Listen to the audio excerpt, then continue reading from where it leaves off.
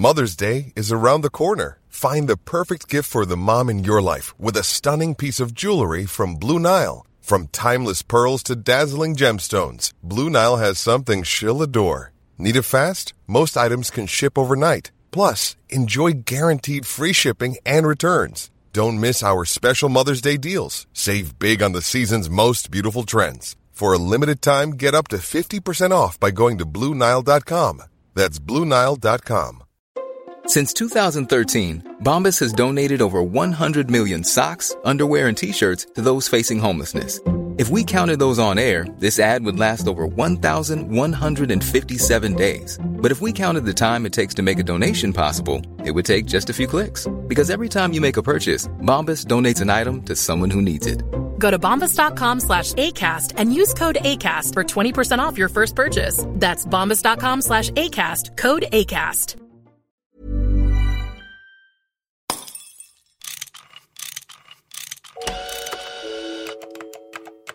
What if we had a show about solutions? You know, a repair manual for the real world. Not the same old left versus right. I am right, and you are wrong. You're wrong. Boring. Yeah, something new. Yeah, something new. How to make the world a better place. Yeah. How do we fix it? How do we fix it? Hi, I'm Jim Meggs with Richard Davies, and we have another show that looks at a big problem and suggests solutions. This one's about the booming on-demand economy. Companies like Uber, Lyft, HomeJoy, and hundreds of others. They offer a really big range of services to consumers. Some will drive you where you want to go. Others will clean your home, do your laundry, ship your packages. It all sounds pretty great. These startups may have a problem, though, with their workers, or contractors, as they prefer to call them. Instead of offering real middle-class jobs for these people, they often end up being just day workers. Yeah, recently the California Labor Commission ruled that an Uber driver was actually an employee and not a contractor, which is how Uber has handled all of its drivers. Now, this could be a huge blow to Uber, not having to pay benefits and paperwork will save them a lot of money, but is this fair to employees? Helping us to sort all this out is Marcela Sapone. She's the co-founder and CEO of Hello Alfred, a startup company that dispatches helpers to do all kinds of errands like laundry, cleaning, and grocery shopping. And why did you name your firm Hello Alfred? So we wanted it to be a conversation with a person who you could trust to help you get things done in your home. And Alfred has traditionally been a name in literature that denotes help. And most famously, Alfred was Batman's butler. Now, what do you consider the people who work for you to be? Do you think of them as employees or contractors? So they are W-2 employees. We actually think about them as our primary customer. Now, one of your direct competitors, a company called HomeJoy, uses contractors. So why did you make this decision to have employees rather than contractors? So we're a little different in the fact that we are going to give you a dedicated person who's going to visit your home each week. We even have the keys to your home. So there's a high and deep level of trust that's necessary. Where did you get the idea for Hello Alfred, and how did it really come to be? Sure. So my co-founder and I, Jessica Beck, were both working in finance in New York before we went to business school, and we were working very long hours. And when we went to business school, we remarked at the fact that there was like a 50-50 split. There were women and there were men. And then when you look later in your career and you look in the finance industry, there are very few women. So we actually went on a little bit of a journey looking for what's the difference? What happens? When women stay in the workforce, what do they have? And the answer is help. And so how could we make help accessible to more people, and in a way that was fun and playful and was respectful?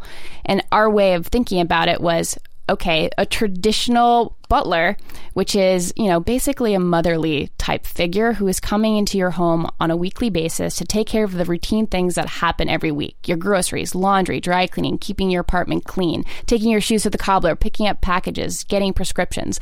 The long list of things that you do on the weekend, and sometimes you don't have that weekend. Is it mostly for two-income couples? Is it for people who have a lot of money? I mean, what is your target audience? It's really accessible. There's really two main types of users users, people who are young in their career, spending a lot of time at work and really devoting their energy to doing that. And the second are dual income households that are thinking about chores and work within the home in a different way and saying, how can we make this more fair and not make this just a woman's job? So right? Helping you manage your life. That's right. And also kicking us guys in the butt a bit. Well, I think the big focus of why we wanted to have you in for this episode is this idea that our economy is changing to more of a freelance, on-demand economy. One study said something like 40% of workers would be contractors or freelance in one way or another. And there's a lot of implications for this in terms of the security of jobs and the relationships. You wrote a piece recently, I thought this was intriguing, and you said that these on-demand firms turn interactions into transactions. Well, explain what you meant by that. So a lot of the on-demand companies that are using contractors, they're using them to essentially go the last mile. And so technology connects you with a service and you can ask for things on demand. But the people who are really satisfying and doing the deliveries are people. You are not interacting with them. You don't necessarily know their name. You don't have an ongoing relationship. It's a one-time take the taco and go. And that is a very different situation than having a relationship with somebody who is over time learning more and more about you. I want to step back a little bit because it really seems like the economy is changing. I mean, when I started working, back in the 1970s, the expectation from most people was that they'd work for the same single employer for decades. And then we were told in the 90s, no, you'll work for a bunch of different employers. And now we're at this stage where, as you mentioned, Jim, this Intuit study is suggesting that we'll have 40% of the total workforce being freelancers. So things have really changed pretty radically, haven't they? Yeah, there's a giant paradigm shift in how we think about the future of work. Many of us are turning ourselves into our own employer. We're working from home. Maybe we're working from shared space. We're doing things we're passionate about, and we're doing lots of different things. And that means that we're needing to find the things that our employer once did for us in terms of benefits and tax withholding and insurance and kind of career progression and planning, and take that upon ourselves.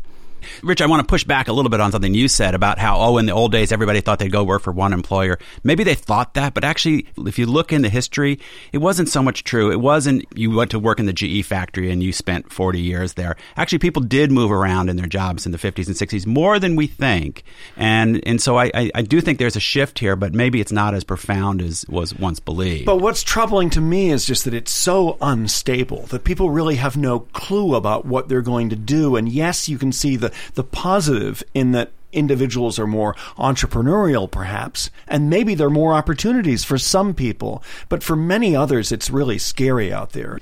As a longtime employer, I've run a number of different magazines.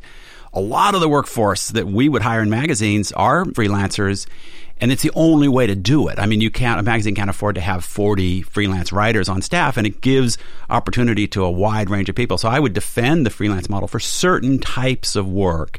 But what I'm really interested, Marcella, in your firm is, so you've gone into a business where you could very easily have just hired contractors. That's right. And you made this really interesting decision, and I think it's almost part of the branding of your company that you've decided to treat these people as full-time employees. And I think you make a really good case for why.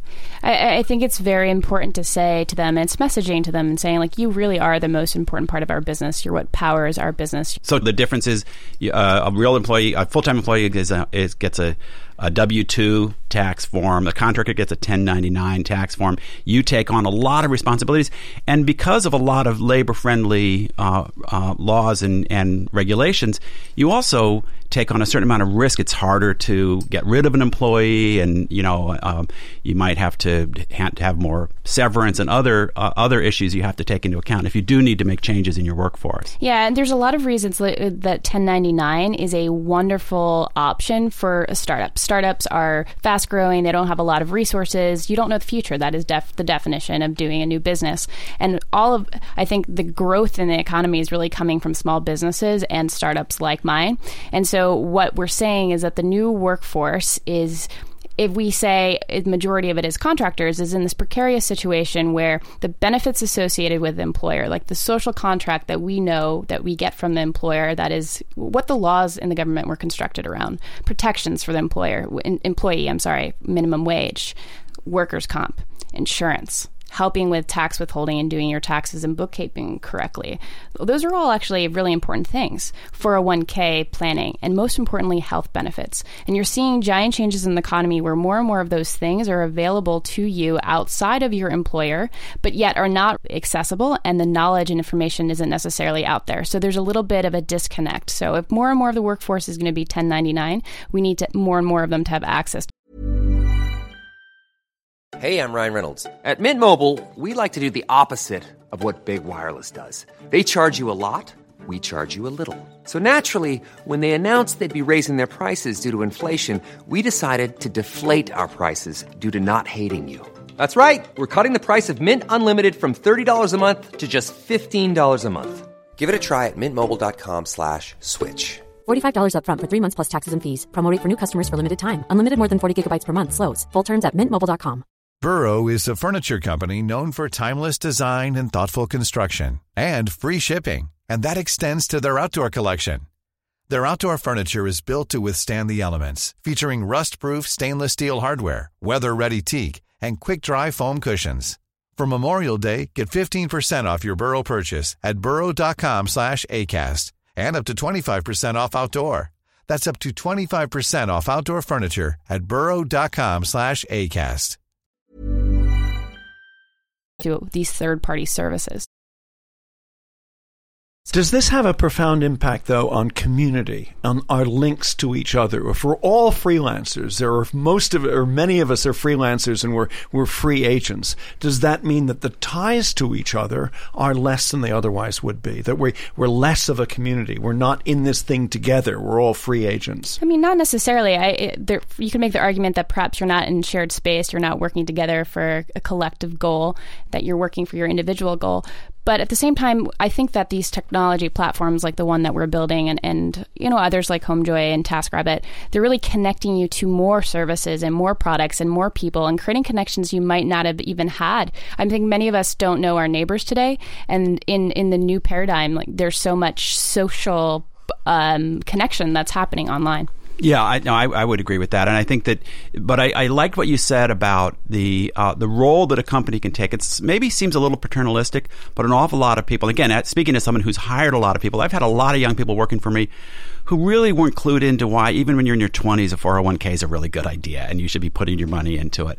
And the company can sort of have a little bit of a protective umbrella over people. The flip side is maybe they don't, move up as fast or have the flexibility they would have under a contractor arrangement. But I do think for a lot of people, I like the case you're making for a company like yours that really needs that intimate relationship with employees to work that way. And we selected the W-2 option to message basically to our employees and to the world. This is really important to us. I think there needs to be a match in terms of really saying, look, people are doing a service. In a service-based company, you need to respect the people who are driving those interactions and not transactions. Many of your competitors and other companies in this on-demand economy, companies that offer online services like Uber and Lyft and others, they've gone down a different path. So what are some of the challenges you faced in your determination that you're going to have employees and you're going to have a tight relationship with them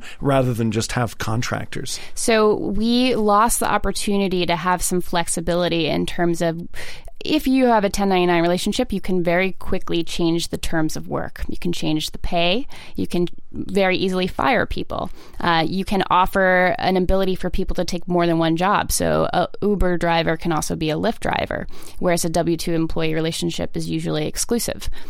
You put all of the administrative burden and cost of having insurance, accounting, taxes, all of that stuff, even having a phone to do your job, onto the 1099 contractor.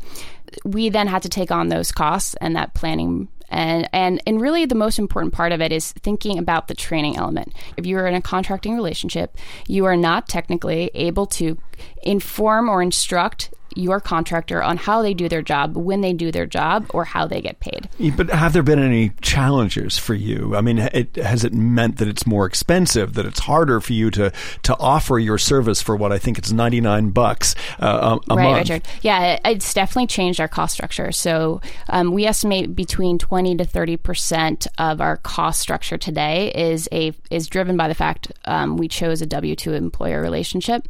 However, on the flip side, we have seen, so we started out as a 1099 contract or relationship. And when we switched over, we saw a huge increase in our retention of our Alfred client managers. I mean, 30% increase, which is astronomical. We also saw 1/3 of our customer complaints disappear. Marcella, you've given some really good thought. Our show's about solutions, and you've given some really good thought to some of the lessons we might be able to take from your experience in your company and apply more broadly, both on, individual, community, government levels. So I think when we think about individuals, when we think about freelancers, the key word here is agency. You're taking on the agency and the choice and the freedom to drive your own career.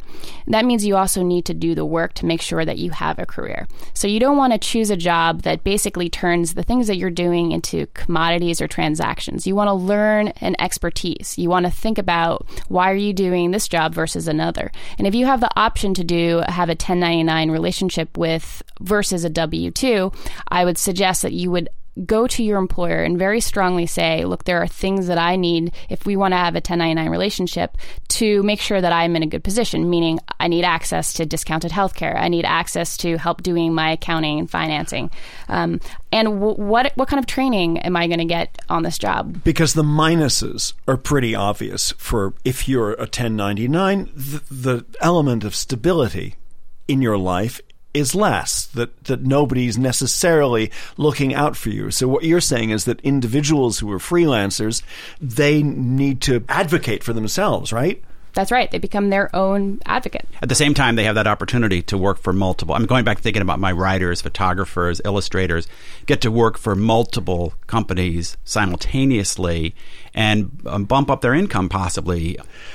Let's move from individuals to communities. And what can communities do about either a problem or an opportunity with this changing workforce? I think within communities, and the way I think about communities, it's both employers, it's you and your neighbors, and it's local organizations. Understanding that more and more work is happening outside of employers' doors. And so what types of resources are you making available? What type of education are you giving to the community? So that's number one. Number two, companies inside these communities have to step up and choose the right relationship between employees and the company. And it's definitely okay to use 1099, but you have to balance it in other ways. So you want to offer 1099 contractors access to discounted health insurance. You probably want to have a partnership with the freelancers unions, making it okay for drivers, for example, in Uber and Lyft to have the ability to advocate for themselves in a more collective fashion. Well, what is that organization? The Freelancers Union is a group of people that is trying to create a collective voice for freelancers and make sure that they have rights that address the power asymmetry that you have with an employee and employer. You have some thoughts about what the federal government can do, because obviously W-2, 1099, these are all based on IRS classifications, and you think they're out of date. Yeah, I definitely do. And I think that people in my industry, you can look at the list of the things the IRS writes as kind of a checklist for what qualifies as a 1099 contractor. And when you go down that checklist, it's things like, do you tell them what to wear? Do you tell them where to be? Do you train them? Do you tell them how they're going to get paid? And a lot of those things really skew towards being an employee. Now, I think that there is a middle ground between W-2 and 1099. There's a convergence that needs to happen. We want to give workers the ability and the flexibility to have more than one job, to choose different types of transactions or jobs they want to be a part of, at the same time that we're giving them provisions, protections, learning, education, training, the ability to move up in their career instead of just being stuck. And I think that's really important. And so what does that mean? It means we need a new type of classification in between these two that currently exist. That's really interesting. I mean, what would that involve? You can have a 1099 relationship, but there are requirements for that employer to provide some level of access to healthcare, to tax withholding and financial planning, to minimum wage requirements, most importantly to insurance, and like this concept of if something goes wrong, that you have an ability to provide for yourself. And most importantly, career advancement, which requires a training program through your career. And so right now there's this perverse disincentive to the employer. You may have a 1099 worker that you love and you'd love to see them develop, but you're actually, if you give them too much career advice or too much training, then the IRS might come down and say, oh no, this is really a full-time employee and now you owe them all these back benefits. Right, back taxes and penalties for essentially classifying your workforce in the wrong way. And I like your thinking that we want to protect people, but let's also, right now we have these two very different classifications, both of which have limitations. If we could have kind of a middle ground or compromise, it would allow some of this flexibility, but still, address some of those problems. Yeah, there's definitely a win-win situation where there's lots of reason why, as a startup founder, I would love to have a 1099 relationship with my employees. There's lots of reasons why employees or people who are working would want to be a 1099 contractor.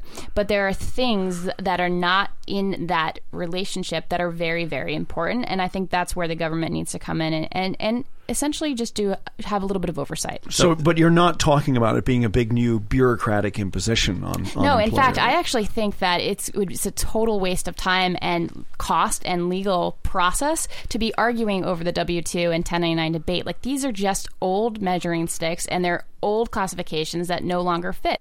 I love the sound of that. You mentioned before your idea that we want people working with contract employees to be able to give them 401ks, insurance, and other things that are similar to the kinds of benefits you get as a full-time employee.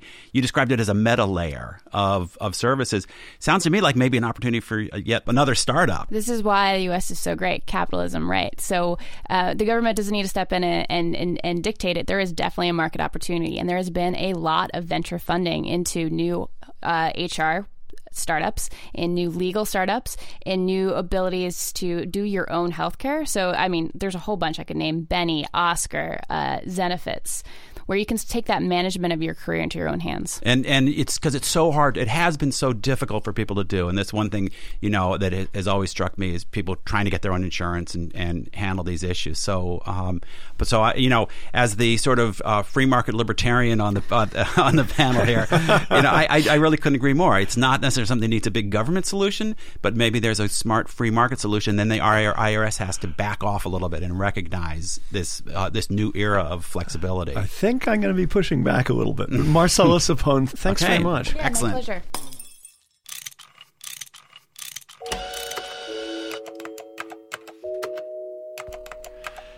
So, Jim, what I really like about Marcella's approach is she really does seem to be caring for her workforce. That's her business, too. I mean, she has a business where you're sending people into your home.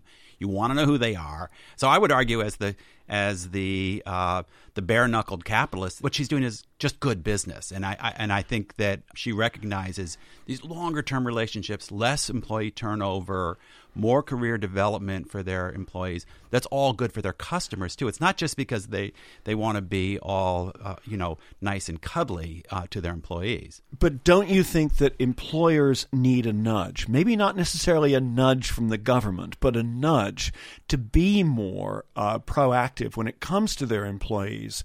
But they don't do that in many cases. Well, the ones that don't do it and it hurts their business will go out of business. I don't think they necessarily need a nudge, and I don't think corporations necessarily need to conduct themselves just to be nice. But what's so interesting is usually it is good business to take better care of your employees and to make them part of this long-term joint effort, this very communal effort, instead of just treating them like anonymous hired guns. Now, she talked about individuals, and she said, you really need to be your own advocate. And that's fine for a lot of people, but I'm not sure that works for everybody. Okay, so she's talking about people who are in the freelance world. Yeah, 40%, according to this Intuit report. I mean, that's a tremendous percentage of the population that is like floating from one thing to another. Right. So, and you're saying you're not happy with this world that is becoming more freelance, more of a contractor basis.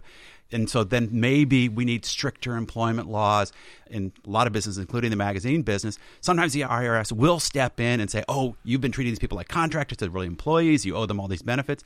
Here's the downside of that. Europe. Look at Europe. It has incredibly protective laws to help employees. It's very hard to fire people.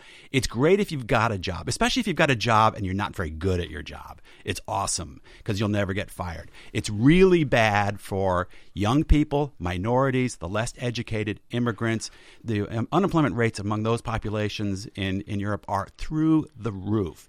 And it's because there's so much protection for employees that there's very little turnover. I would rather take a somewhat more chaotic, somewhat scarier world, but where there's real opportunity, including for that 17-year-old who's never held a job or that 25-year-old whose English isn't very good, but they're really striving. Yeah, I think I'm halfway between you and Europe. I accept your criticisms of a situation where people who already have a job have excessive protections and are not encouraged to do any better for themselves. I get it. But on the other hand, I do think there need to be protections for people who aren't articulate or aren't confident, don't have an ability perhaps to really advocate for themselves. Okay, so there are a lot of people like that. Right. I mean, I think everybody's like that to some extent. But here's where I think her broader suggestion. I thought the most interesting thing was this idea on the government level. We need to break down this rigid distinction between the W-2 employees and the 1099 contractors. It's an archaic distinction. The IRS is really tying the hands of employers, and she's suggesting this middle ground where you have contractors, but you do provide some of that envelope of protection. And I love this idea of a meta layer. An outside contractor could handle the financial stuff, the insurance stuff, other elements that traditional employees did. It allowed these smart little startups to take better care of their employees without having to build giant bureaucratic HR departments. And here's one area where I think the government can help, and you may not agree with me, but providing basic health care. I mean, Obamacare may not be perfect, but it's a lot better than people having no protection whatsoever. I mean, the government does have to be able to provide a baseline if we're going to have this brave new world of many more people being free agents. Yeah, well, I think Obamacare is a topic for another show, and I worry there's just layers and layers of more bureaucracy. I guess what I'm saying is that, yes, if we're going to have more people who are freelancers, we're also going to have a more active discussion about social justice. Oh, come on! Oh, now we're going over the edge. If you've got an individual employee, who's making a decision that's good for them. And especially, and you have companies that are really working in their long-term interest to develop a really good workforce. I think once we start bringing phrases like social justice into it, then who's going to be the swing the billy club to make that happen, and that's just going to make all these companies less efficient and in the long run less opportunities. I don't see why we shouldn't have a discussion about social justice. I don't see that just because you're in favor of social justice doesn't mean that you only want big unions or big government to be out there waving the cudgel, as you put it. Social justice, it's not oppressive. Social justice is a code word for income redistribution, and we're talking about empowering people to have good careers, to move up, to advance, not just to tax one group and give tons of money to another group. The question is whether you're empowering some people or you're empowering everybody. Yeah, well, so you empower people by helping them get good jobs. And I don't think the social justice agenda does that. This is a great topic for a show. We could spend a lot of time on this. And it's a little afield from where we are on this topic, but what I really like about Hello Alfred is what a great opportunity for a lot of people who maybe don't fit in the current job market, and maybe they can't work full time. Maybe maybe they're taking care of an elderly parent or something like that. It's a fantastic opportunity to give people who don't fit into that 9-to-5 workforce template an opportunity to have a really neat career that really uses their skills. And I'm all for it. And I'm leery of bureaucratic solutions to problems that make this kind of business harder to run. On that, I agree.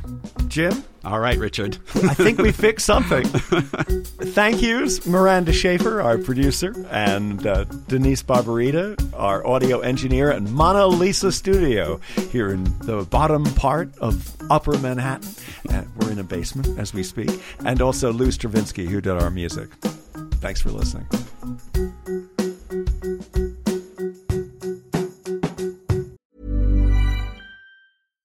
Here's a cool fact. A crocodile can't stick out its tongue. Another cool fact, you can get short-term health insurance for a month or just under a year in some states. United Healthcare short-term insurance plans are designed for people who are between jobs, coming off their parents' plan, or turning a side hustle into a full-time gig. Underwritten by Golden Rule Insurance Company, they offer flexible, budget-friendly coverage with access to a nationwide network of doctors and hospitals. Get more cool facts about United Healthcare short-term plans at uh1.com. Hey, it's Danny Pellegrino from Everything Iconic. Ready to upgrade your style game without blowing your budget? Check out Quince. They've got all the good stuff, shirts and polos, activewear, and fine leather goods, all at 50 to 80% less than other high-end brands. And the best part? They're all about safe, ethical, and responsible manufacturing. Get that luxury vibe without the luxury price tag. Hit up quince.com/upgrade for free shipping and 365-day returns on your next order. That's quince.com/upgrade.